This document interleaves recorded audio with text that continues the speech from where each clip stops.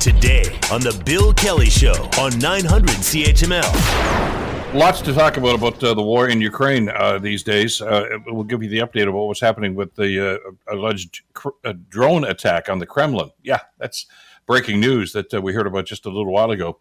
But there are ongoing discussions happening. The White House now says that it estimates that Russia has suffered about 100,000 casualties, and that's just since December, including what they say 20,000 killed as Ukraine has rebuffed heavy assault by Russian forces in eastern Ukraine. United Nations Security Council spokesman and the U.S.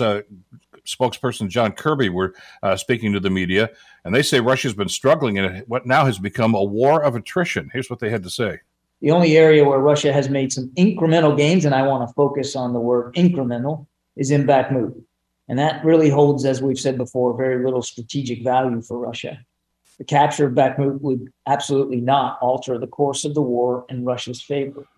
I want to get into that in just a couple of seconds because it's very pivotal as to what's going to happen about, spring offensive and counteroffensives, et cetera, et cetera. But we also want to touch on the breaking news from earlier this morning. And to do all of that, we're pleased to welcome back to the program Aurel Braun, who is a professor of international relations and a senior member of the Munk School of Global Affairs at the University of Toronto. Professor, pleasure to have you back on the program on such a busy day. Thank you for this. Thank you. Good morning. Good morning to you, too. Let's talk a little bit about the breaking news from earlier today about the Kremlin announcing drone attacks on the Kremlin and now accusing Ukraine of an assassination attempt against Vladimir Putin. What's your read on what you've seen so far? Information is coming in now in fits and spurts, so it's difficult to discern exactly what has happened. Russia has made wild claims before. It could be deflection. It could be projection. It is highly unlikely that this was an assassination attempt, since the Ukrainians are keeping a very close eye on the movements of the Russian president, and the presidential spokesman in the Kremlin said that Vladimir Putin was not even in the Kremlin. So it is highly unlikely that the Ukrainians, therefore, would have targeted an assassination. Now, we know, in terms of projection, that, in fact, the Russians have repeatedly tried to assassinate President Zelensky. And these allegations could be an excuse for unleashing a new series of attempts on the life of the Ukrainian president. It could be also a prelude to attacks on more civilian targets by the Russians, to say that this is just retaliation. We will have to see. But at this point, I think it is healthy to exercise some skepticism about the Russian allegations, given the track record of disinformation coming from the Kremlin. Well, and that's one of the things I think that's got a lot of people asking questions right now. I know one of your colleagues from one of the universities in the UK asked, I think, a very germane question here. How did it get that close to the Kremlin? I mean, the way that they protect Vladimir Putin and the defenses that they have, how in God's name did two drones get through there? And he says it's more than coincidence, by the way, that the drones were destroyed before they hit anything. It almost sounds as if this whole thing was orchestrated. It would not be surprising that this was orchestrated as a means of, finding some provocation. It would be very difficult to get through that much Russian territory. I mean, Moscow is quite far from Ukraine. Mm-hmm. If somehow this does turn out to be Ukrainian drones, it would be very bad news for Russia in general, because it would show extreme vulnerability. The vaunted defense system, air defense system, anti-ballistic system that Russia deploys would have shown to be ineffective. Any drone attack ought to have been defeated way before it came even remotely close to the heart of Moscow. The Russians can't have it both ways, to say this special operation is a phenomenal success. They're going to get rid of this illegal regime and do away with an artificial country that shouldn't exist called Ukraine, and at the same time show this kind of vulnerability that you could have drones with explosives come that close to the Kremlin. So it doesn't quite add up, and therefore this may be much more in the realm of Russian disinformation. And more to come on this, I'm sure, in the hours and days ahead as we talk about this. If we could, Professor, let's circle back to what's going on in Ukraine right now, and we know about the Russian winter push that's been going on for quite some time right now. The figures from the State Department in the States now indicate about 100,000 fighters from the Russian forces have been killed or wounded. That's since December alone, and that includes, by the way, some of the Wagner troops that are involved in this too. And we're hearing stories again that they're having trouble recruiting. That's an awful lot of people that were either killed or injured, and they need more people on the front lines right now. And we're told that it's becoming a bigger problem almost on a daily basis to try to get bodies to fill uniforms. It has been a problem in Russia, and this is why we saw the Wagner Group recruiting convicts, very large number of them. And as you pointed out, half the people apparently who were killed came from the Wagner Group, and these are people in prison who were promised freedom if they survive. And it is a kind of selective use of people for cannon fodder. The Russian government, the Russian military, does not seem to care very much about their own soldiers, but there's a kind of gradation. They will use convicts, they're the most disposable. Then they will use minorities from the Far East, from poor regions of Russia.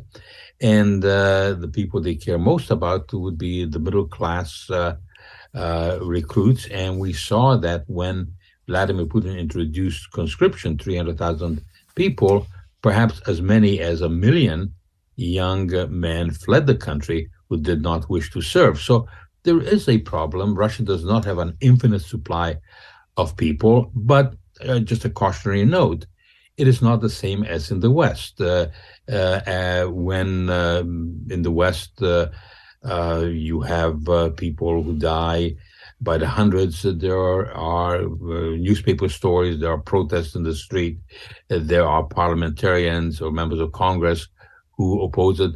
In Russia, the media is tightly controlled by Moscow. There is no opposition permitted in the streets. Opposition leaders have been jailed. And consequently, Russia is able to sustain an operation longer, though not infinitely, even if it incurs heavy losses. Professor, what about the strategy that's being employed here, especially by the Ukraine army? The battle, as we talked about the winter offensive, seemed to circle to a great extent around Bakhmut. And there are some strategists that are saying that's probably not the most effective use of Ukrainian troops. They may have backed off a little bit to be able to regroup, yet they haven't. And the suggestion is, look, as long as we're stalling them there, that gives us a chance to reassemble ourselves for their counteroffensive. Strategically, right now, I mean, they want to win this war. They're trying to drive the Russians out of there right now.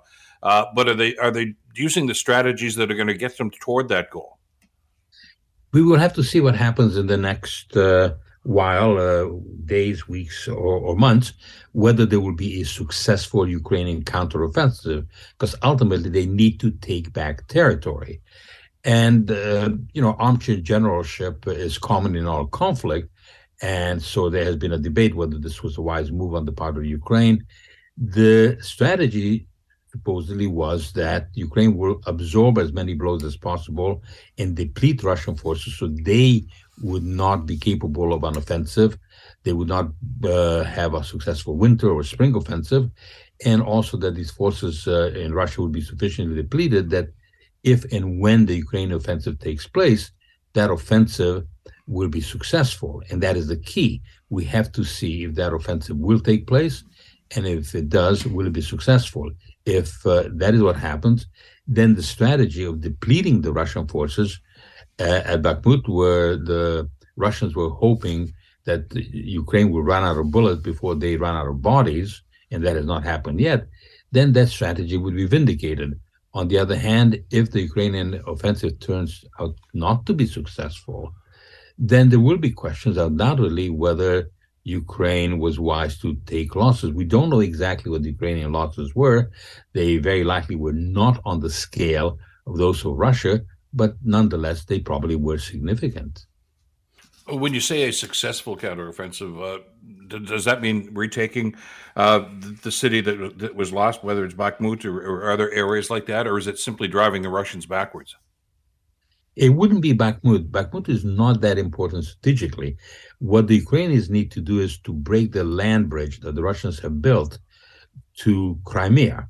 So they would need to take back areas like Melitopol, like Mariupol, the East Bank facing Kherson, and then eventually even perhaps move into Crimea. But certainly that land bridge has to be dealt with.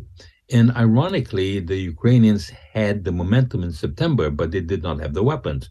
United States, Germany, they were not stepping up to the plate.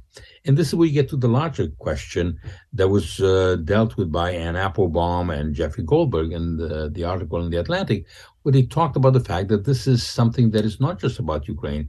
This is something that involves the interests of democracies. The democracies need to have an enlightened self-interest where they appreciate that this war is about the larger issues. And it is. It is about international law. It is about international institutions. It is about the future of democracy. There's a lot at stake. So this kind of isolationist idea that, well, the Russians are taking action in Ukraine, but does this really affect Germany or France?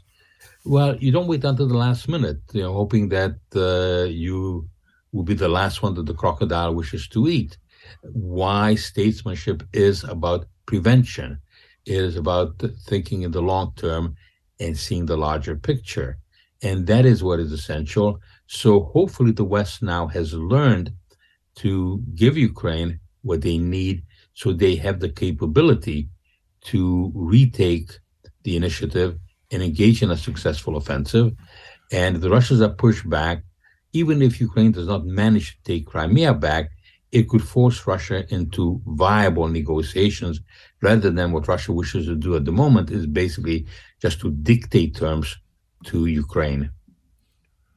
Problem, of course, is that there are some loud voices in the United States right now that are presenting the alternative to that, that this is an isolated incident. And I know the Biden administration is fighting back against that, too. So it's going to be a war of words as well as, sadly, what's going on the battlefield. Professor, always great to get your perspective. Thank you so much for the time today. I really appreciate it. Thank you for having me on. Professor Aurel Braun from University of Toronto. The Bill Kelly Show, weekdays from 9 to noon on 900 CHML.